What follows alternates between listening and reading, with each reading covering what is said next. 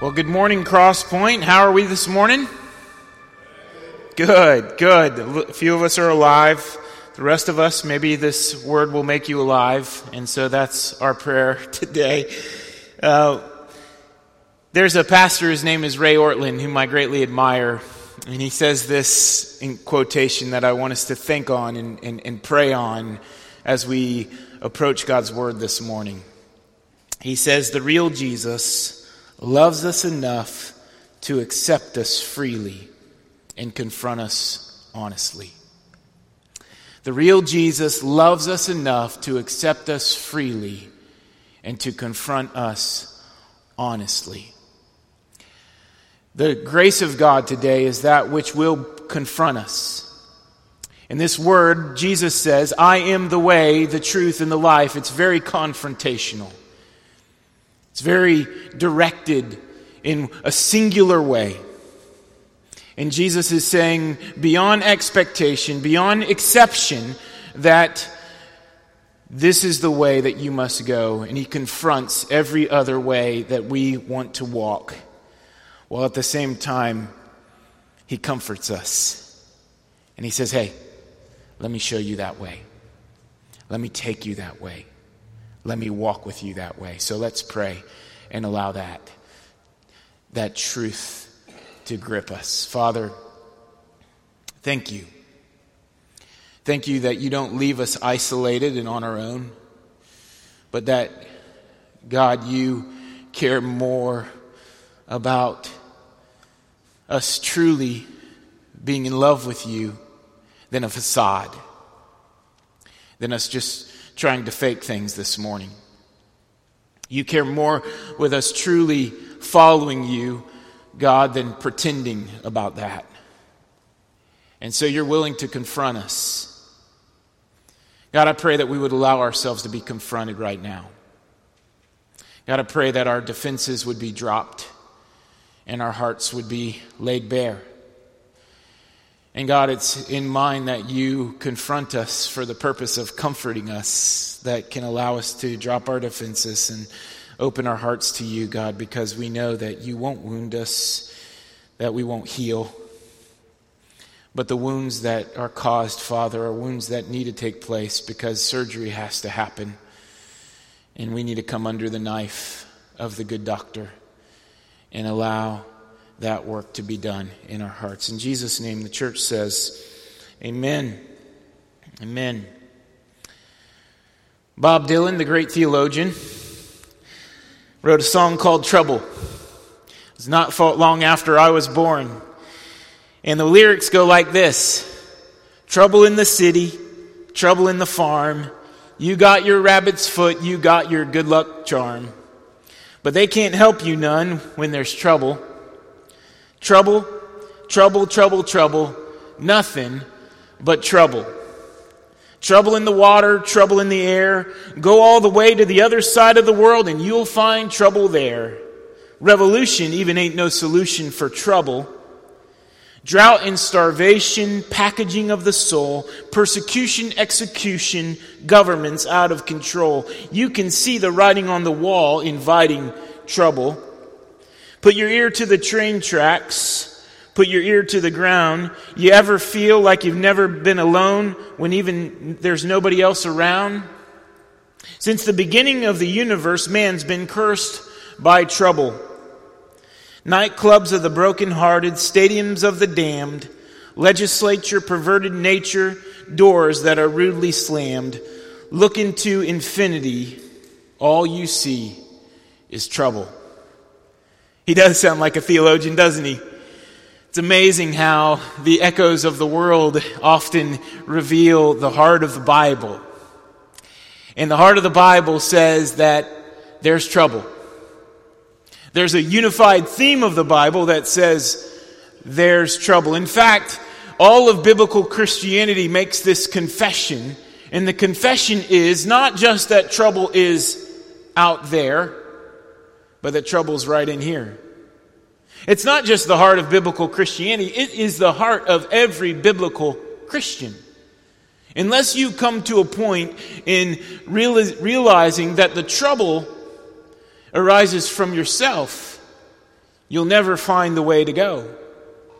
Unless you come to a point in realizing that you yourself play a part, in a very big part, in the trouble that's caused not just around you, but in you, then you'll never find the way.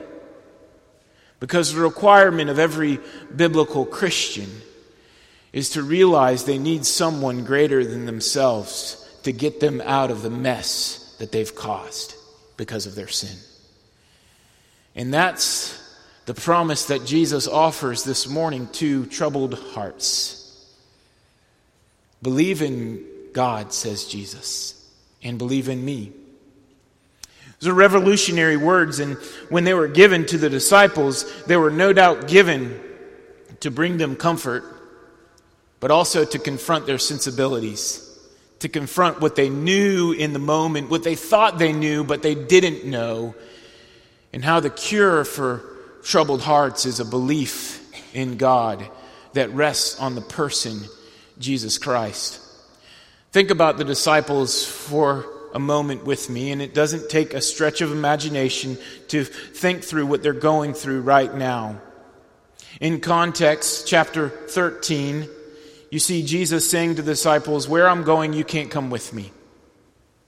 So these disciples have left everything to follow after Jesus. They've left their livelihoods. This was a day when businesses and professions were passed down from generation to generation. So if your dad was a fisherman, you were carrying on the line of business for the fishermen.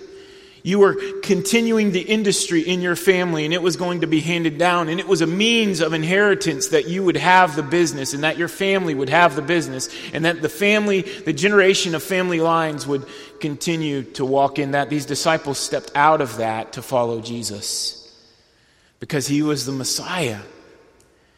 And in that time, the Messiah was the one who was going to come to set the Jews free from their bondage and oppression, which was happening in Rome. There was taxation without representation. There was all the things that we think about and worse. There was hurt that happened on behalf of the Roman government on the Jewish people. And it was almost like the Israelites in captivity and in bondage in Egypt. And one like Moses would come to set them free. And they were going to follow him. And they would have a place in the king's court. Maybe one will be the attorney general. Maybe one will be the chief of staff. Maybe one will be the secretary of state. And if they hang close to the Messiah, then the Messiah would produce for them. And there would be a physical kingdom. One like David would rule over the physical world. But Jesus comes not for just the troubles of the circumstances in the times, but he promises to be the Messiah of our hearts, to set us free from the inside out. And the disciples didn't know this at that time. They didn't know that Jesus was going to die for them. Even though he'd been telling them he was going to die for them, they couldn't figure that out. They couldn't figure out that where Jesus was going, they couldn't come with him. And so they were filled with sadness. Sadness because of the hurt that was going to take place, knowing their beloved rabbi was going to leave them. They're filled with shame and guilt because Jesus had just confronted two things that were significantly going to happen within the disciples themselves. Number one, Judas would betray him. And number two, he predicts Peter's denial. Shame and guilt because of their sin and the sins of others. Fear. What's going to happen? How is this all going to come about? It's going to happen when Jesus leaves. Anger. Frustrated because God is going to do something this way and not the way that I anticipate it, not the way that I want him to. Those troubles sound familiar to you? Sadness, brokenness, shame, guilt. You could write your story into the Bible right here because it's the story of humanity's troubled hearts aren't just in the disciples, but it's in us today. And being honest with ourselves, saying, I come carrying those troubles. And those troubles are deep inside. The heart of the problem is the problem of the heart. And the cure for troubled hearts, Jesus says, is believe in God and believe also in me. That's the cure for troubled hearts. Now, you've all heard it. You've all heard somebody say, just believe in God and everything's going to be okay. Like you could take the believe pill and everything's going to wipe away and all your circumstances are going to go away like a genie in the bottle. You get 3 wishes and here they go. Don't use them all. Okay, keep on believing, keep on moving. There's this religious talk that we do, this religiosity that says, believe in God, believe in God. I assure you, Jesus is not giving you any religiosity when he says, believe in God, believe also in me. He's asking you to put your faith in something that's concrete, something that's real, something that will never fade, something that will never fail you. Believe in God. You all have people in your life that go through troubled circumstances and trials. And the interesting thing about it is that they're the ones that put themselves in that circumstance. It's their own decision. It's their own sin. And if you're like me, you've got a friend or family member and you can see it coming better than they can. Right? And at the end of the day, the problem is not on the outside of them. The problem is on the inside of them. And you know that because they're looking for something externally to fix what's internal. And so they say maybe there's a financial problem. If the finances would just be right, then this would be okay. And they have a money management issue. Maybe they just look to relationships for fulfillment. And so if they would just find the right relationships in this way, then that would become better for them. Or you could fill in the blank for whoever it is, and chances are we're not even just talking about somebody else, we're talking about ourselves. But the problem isn't circumstantial, the problem is the heart, and Jesus offers us the cure for the heart, which is a deep belief in him. We have a God problem, not a circumstantial problem. We need God. Jesus is saying that. You need God. And he links who God is to himself. This is revolutionary for the disciples. It's revolutionary because Jesus is saying, everything that you've believed about God, and their belief about God runs deep through the Old Testament, through the prophets, through the Mosaic law, through the way of life that they've sought to emulate and follow, given from generation to generation in terms of the Old Testament faith. But Jesus is saying everything that you've believed about God, now transfer it to this physical reality of a person that's right before them. Believe about God. Believe this in me. The God of Moses, the God of Abraham, the God of Jacob. This is the one that's standing before you. If you believe that to be true about God, you have to believe it to be true about me. The two go hand in hand. If you believe in God, you'll believe in Jesus. If you believe in Jesus, you'll believe in God. And so everything there is hanging on the physical reality of Jesus, and they don't know what's going to happen.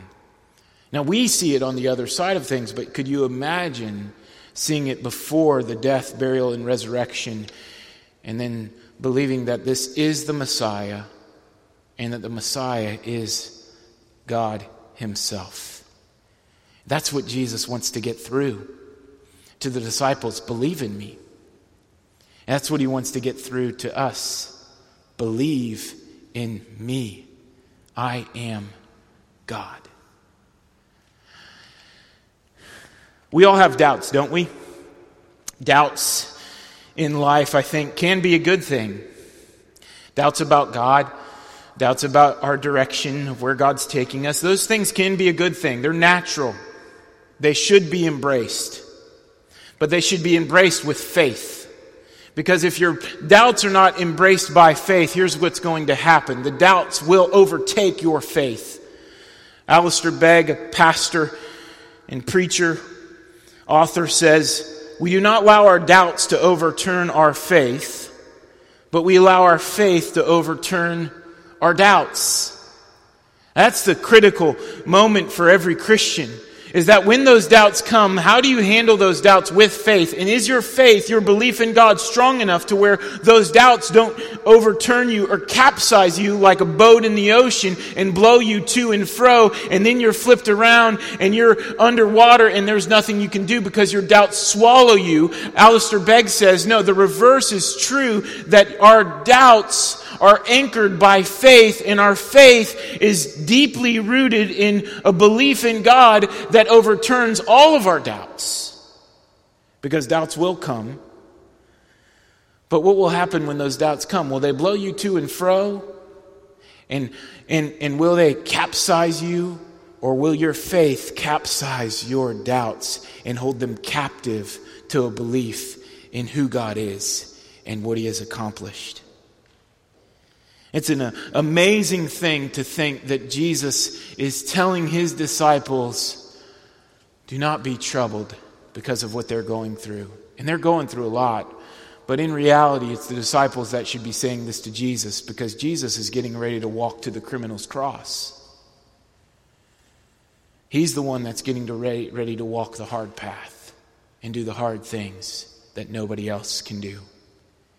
And I want us to spend the remaining amount of time in asking just 2 questions. And the 2 questions I don't even have to ask, because Thomas asked them for us. He always does. Thomas is the doubter, and so let your doubts be made known with Thomas. When he says in verse 5, Lord, we do not know where you're going. How can we know the way? Those are very good questions that Thomas asks, and there are questions that probably all the disciples were asking in that situation, and we would ask in the same way. Thomas says, Lord, we don't know where you're going.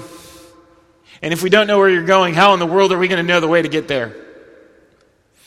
And so in verses 1 through 4, we see, where are you going?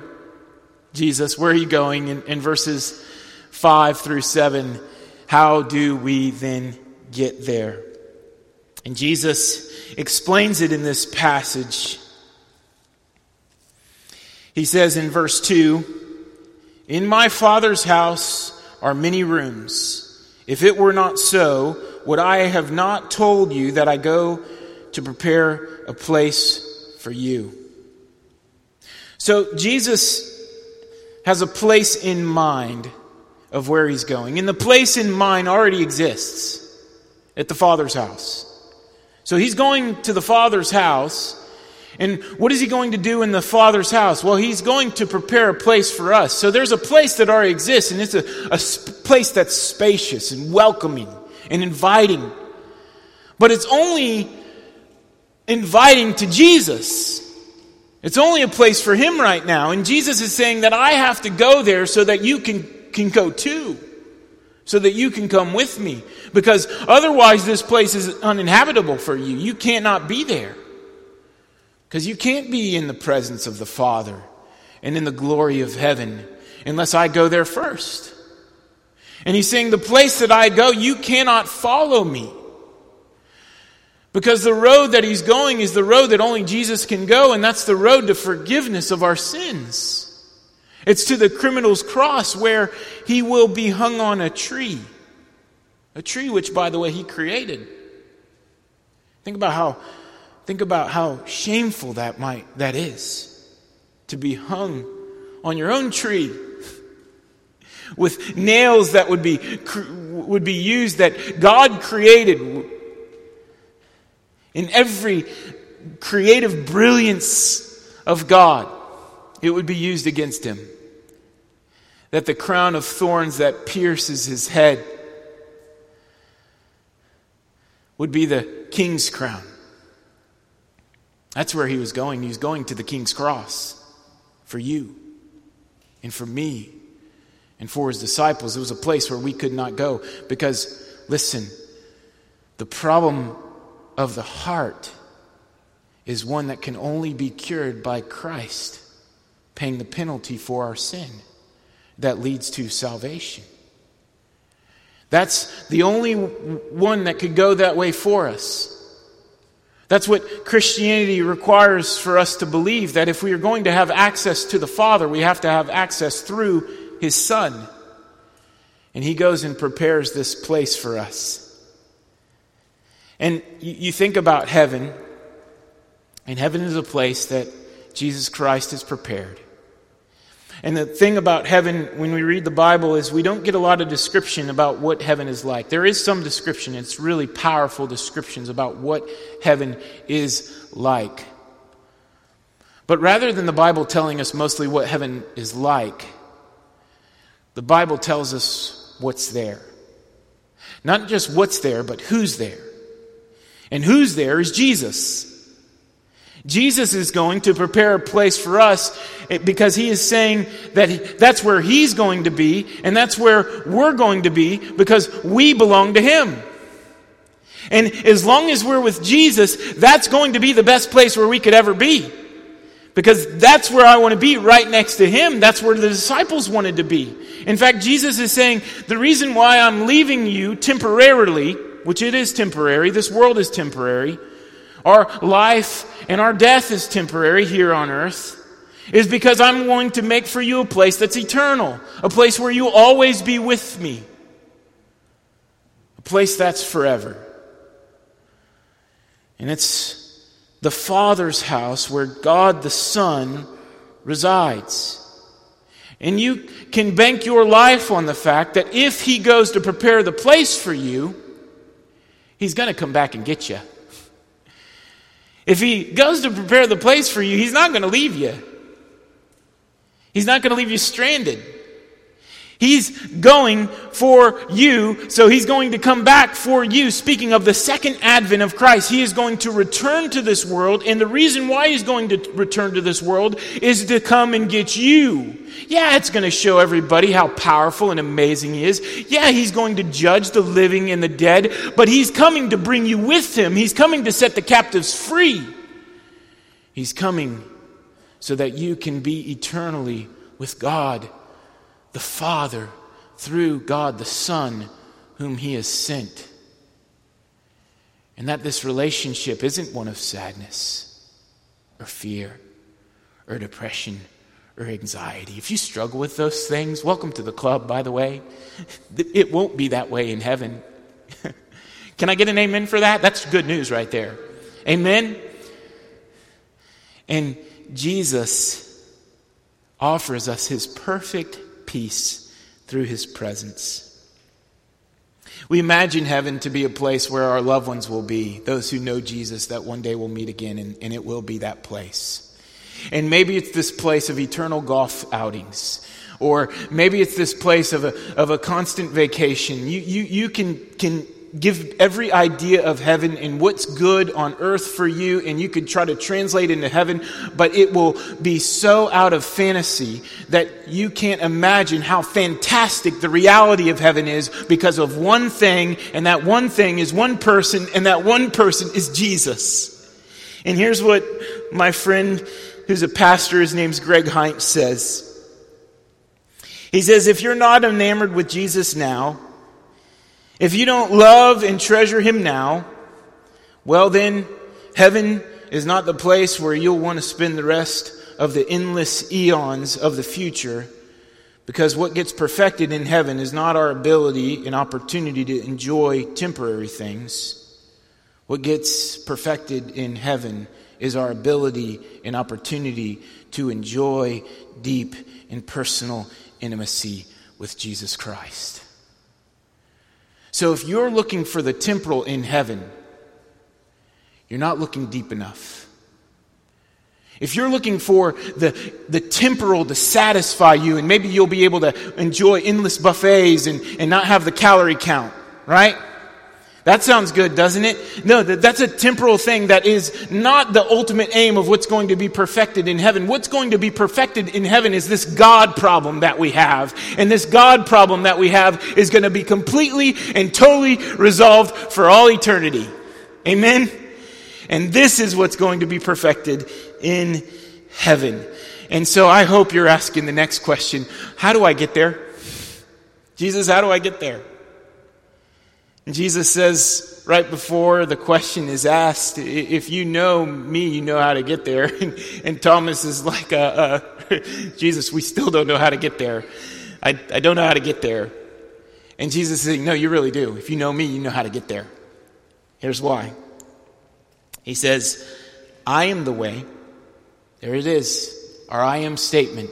Jesus declaring who he is. I am the way. I am the truth. I am the life. No one comes to the Father except through me. I want to unpack each three of those statements that Jesus makes about himself. Number one, I am the way. Jesus doesn't say, here's how you go and find me. You take a right on Mills, you take a left on Colonial, look for the signs of I-4, then get on I-4. That's not the way to go. One, you know that Jesus would never send us on I-4 to go and find him. And two, it's not a place within our physical ability to reason about it. You can't find the place that Jesus is going with a Hubble telescope. You can't find the place on a map. It doesn't compute with us on our idea of longitude and latitude. The place that Jesus is going is a place that is real, but it's a place that only he can go and only he can take us.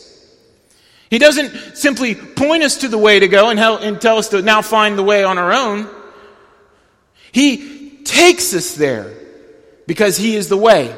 And he's walked the path first for us. He's been the only one that could walk the path. You couldn't walk the path to the cross. He walked the path to the cross. If you try to make the way on your own, then you're disgracing God. Because he's the way. He's the one that offers forgiveness for your sins.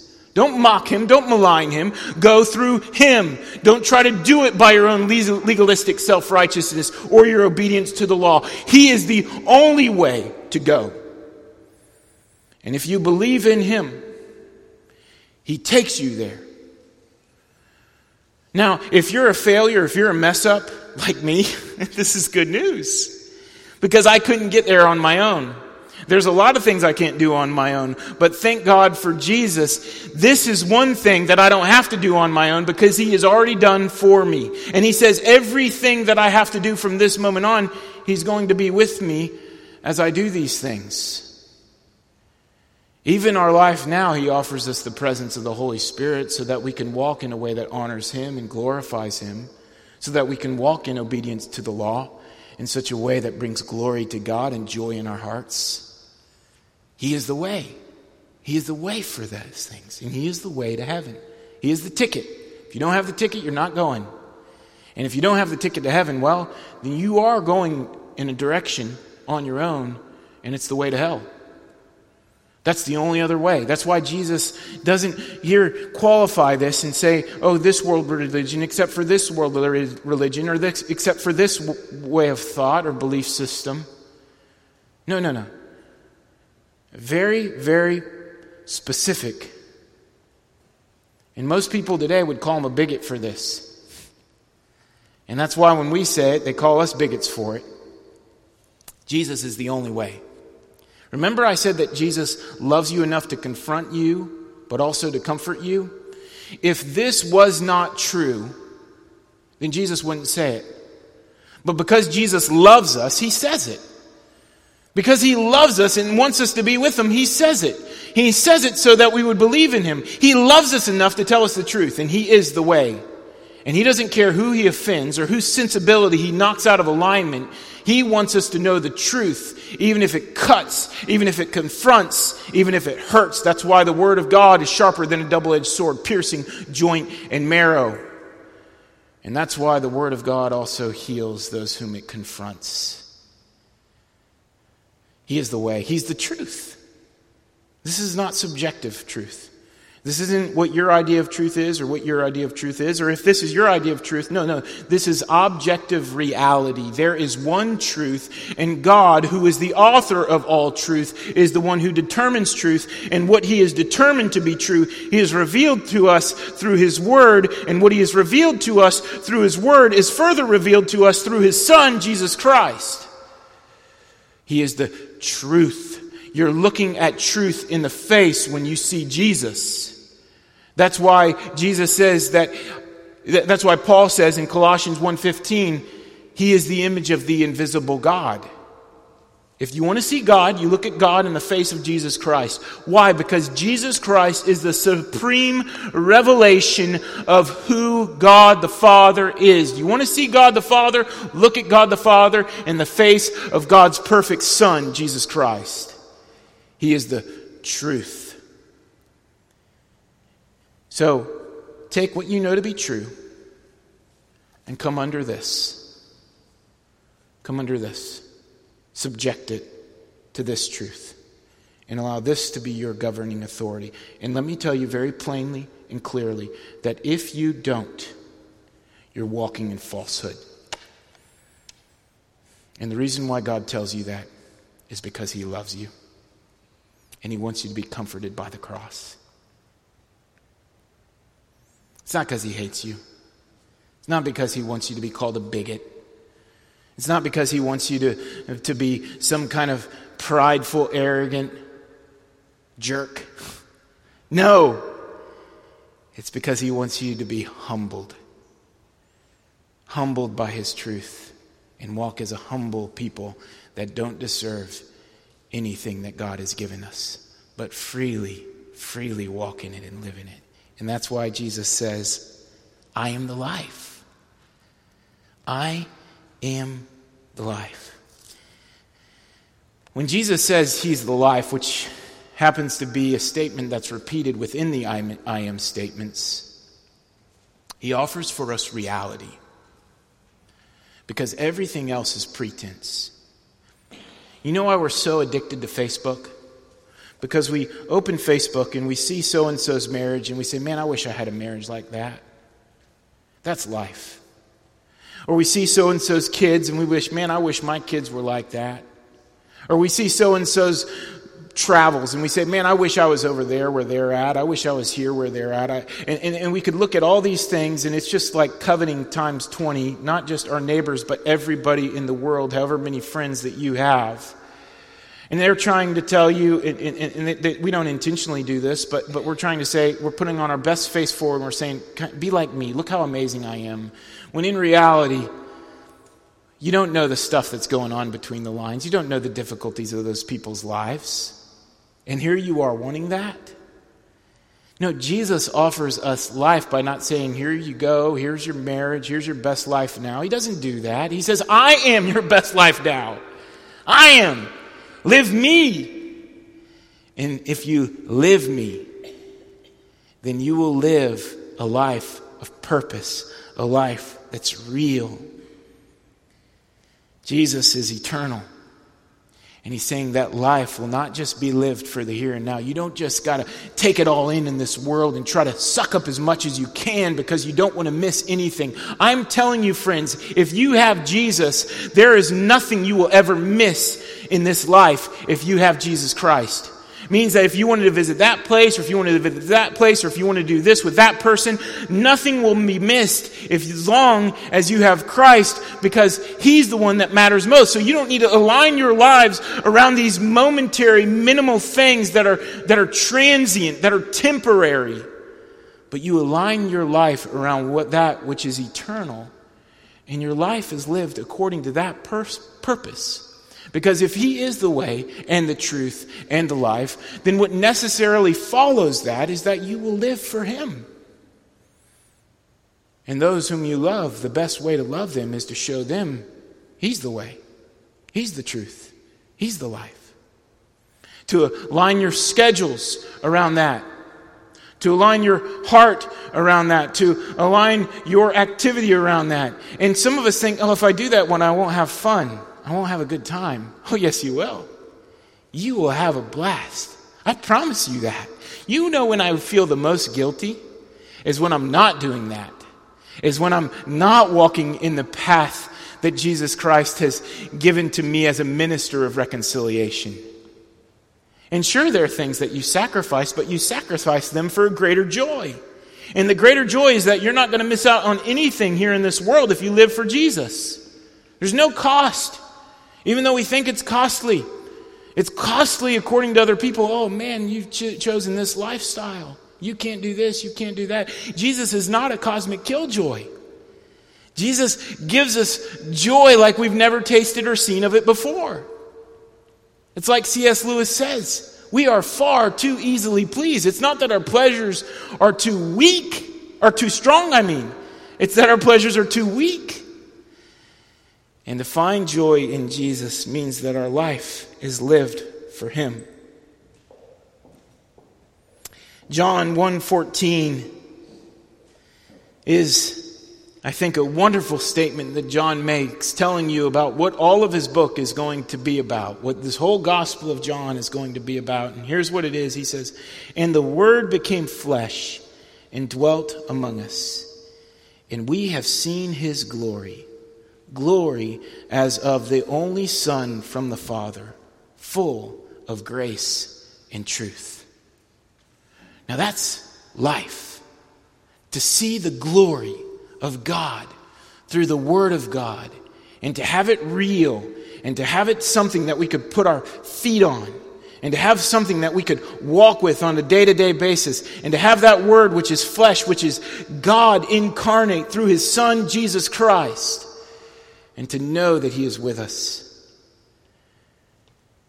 And so He says, believe in me. Believe in me means that our whole lives now align around this God who is Jesus, who promises us a life that we would never had unless He gave it to us. It's a life you don't deserve, but it's a life that He freely gives because you are His sons and daughters. And He loves you. Tim Keller says that you were so bad that Jesus had to die for you, while at the same time you are so dearly loved that He gladly died for you. See, that's the confrontation and the comfort of the cross. Again, Ray Ortlund says the real Jesus loves us enough to accept us freely and to confront us honestly. I want to finish with this application. And the application is asking two questions that I'm asking the Spirit of God to reveal to you. Number one, where do you need to be confronted? Where does the rubber meet the road for you when Jesus says, I am the way, I am the truth, I am the life? What is not aligned in your life in that direction? Let me ask you the question, do you allow God to even confront you? Or do you, like a kid, put your hands over your ears and say, la, la, la, la, la, la, I'm not listening?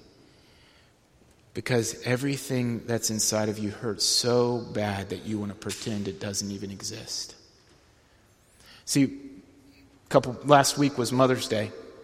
And we went after church out to lunch, and I told Carrie on Mother's Day, which she appreciated, that she got to pick where we could go for lunch. And so my wife normally does not like to pick on her own, and so when she picks, especially on Mother's Day, it's something that we should do. Now, we were on our way down to Shake Shack. She's a cheap date for Mother's Day, and so we went down to Shake Shack.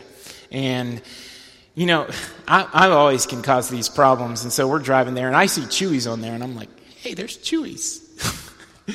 And Adeline reminds me, Daddy, it's Mother's Day. And so Lily also hears about Chewy's, and Lily's like, oh, Chewy's. And I said, no, Lily, we're going to Shake Shack. And start talking about what we're going to get at Shake Shack. And Lily's got, nachos in her mind, and so she's thinking about Chewy's. Chewy's is really good, by the way. I may even go there after church today. So she wants to go to Chewy's at this point, and she realizes, no, we're not going to Chewy's. And so she does what every good 6-year-old does when they don't get their way, and she holds us all hostage for a little while with her first-degree temper tantrum. And so I say to Lily, Mommy and Camden and Adeline are going to go eat Shake Shack, and you and me, we're going to stay in the car while they go and have a meal on Mother's Day. Thanks, babe. I'm sorry you had to deal with that. It was my fault to begin with. But Lily is just like, she reveals my sin. I'll tell you that much. So I'm in the car with Lily, and she's having her first-degree temper tantrum, and she says, in the middle of it, she says, Daddy, I'm going to keep crying until I get what I want. And I'm like, whoa. She says, Daddy, which means basically, Daddy, take me to Chuy's. Or she says, she begins to say, do something to make me happy, which means get me my own milkshake or something like that. Because we got 3 kids and we just share. So she wants something special. And I'm not going to reward her bad behavior. And so in the middle of this time together, I say, Lily, we need to talk. And oh my goodness, like she would rather just me spank her than she would rather have 5 spankings than 1 good talking to. Because when we talk, I try to get to the deep issues that are at play. Lily, you're trying to make Mother's Day Lily Day. And that's not good. Because this whole world doesn't revolve around you. And if this whole world revolves around you, Lily, you're still not going to be happy. And so Daddy's preaching sermon number 2 on Mother's Day to Lily. And Lily's doing this thing. She doesn't want to hear it. But ultimately, if she doesn't hear it, then she's going to be a problem to herself. She's going to be a problem to others. And it's not just Lily, because we're all just grown-up 6-year-olds. Me, myself included. And if we're unwilling to hear God's correction, then we're not His children. Because we don't understand that God loves us enough to correct us so that we would walk in the abundant life. And as He corrects us, He also comforts us. And He says, I'm going to help you every step of the way. And that this life that you're seeking to live in and of your own strength, that you think is going to make you happy, is just going to lead in a train wreck. And so we're going to avoid that. And the way we're going to avoid that is I offer you the cross to cure your heart. Not to make everything better, not to make you happy temporarily, but to make you happy for all eternity. To make you happy in Jesus all the days of your life, and it will be never ending. Try to grasp that for a moment. And that intimacy with Jesus will be perfect. It will be abiding. And there will be nothing that will separate that intimacy that you have with Jesus. Everything that separates that intimacy right now between you and God will be gone. There will be no barrier to your love for Christ. And your God problem is now the God solution. And the God solution is Jesus, who makes all things new. I hope that's your comfort. Where do you need to be comforted today? Allow the ministry of God's Spirit to knit your heart to God. Thomas à Kempis says, "Follow thou me. I am the way, the truth, and the life. Without the way there is no going. Without the truth there is no knowing. Without the life there is no living. I am the way which thou must follow, the truth which thou must believe, the life which thou must hope. I am the inviolable way, the infallible truth, the never-ending life. I am the straightest way, the sovereign truth, life true, life blessed, life uncreated." Let Jesus take you in right now and show you the comfort of the cross. Let's worship. God, thank you that this morning we have the cross that confronts us. And the purpose of the cross in confronting us is that you might comfort us. And you know it for every person where they need both of those things, just as you know it for me.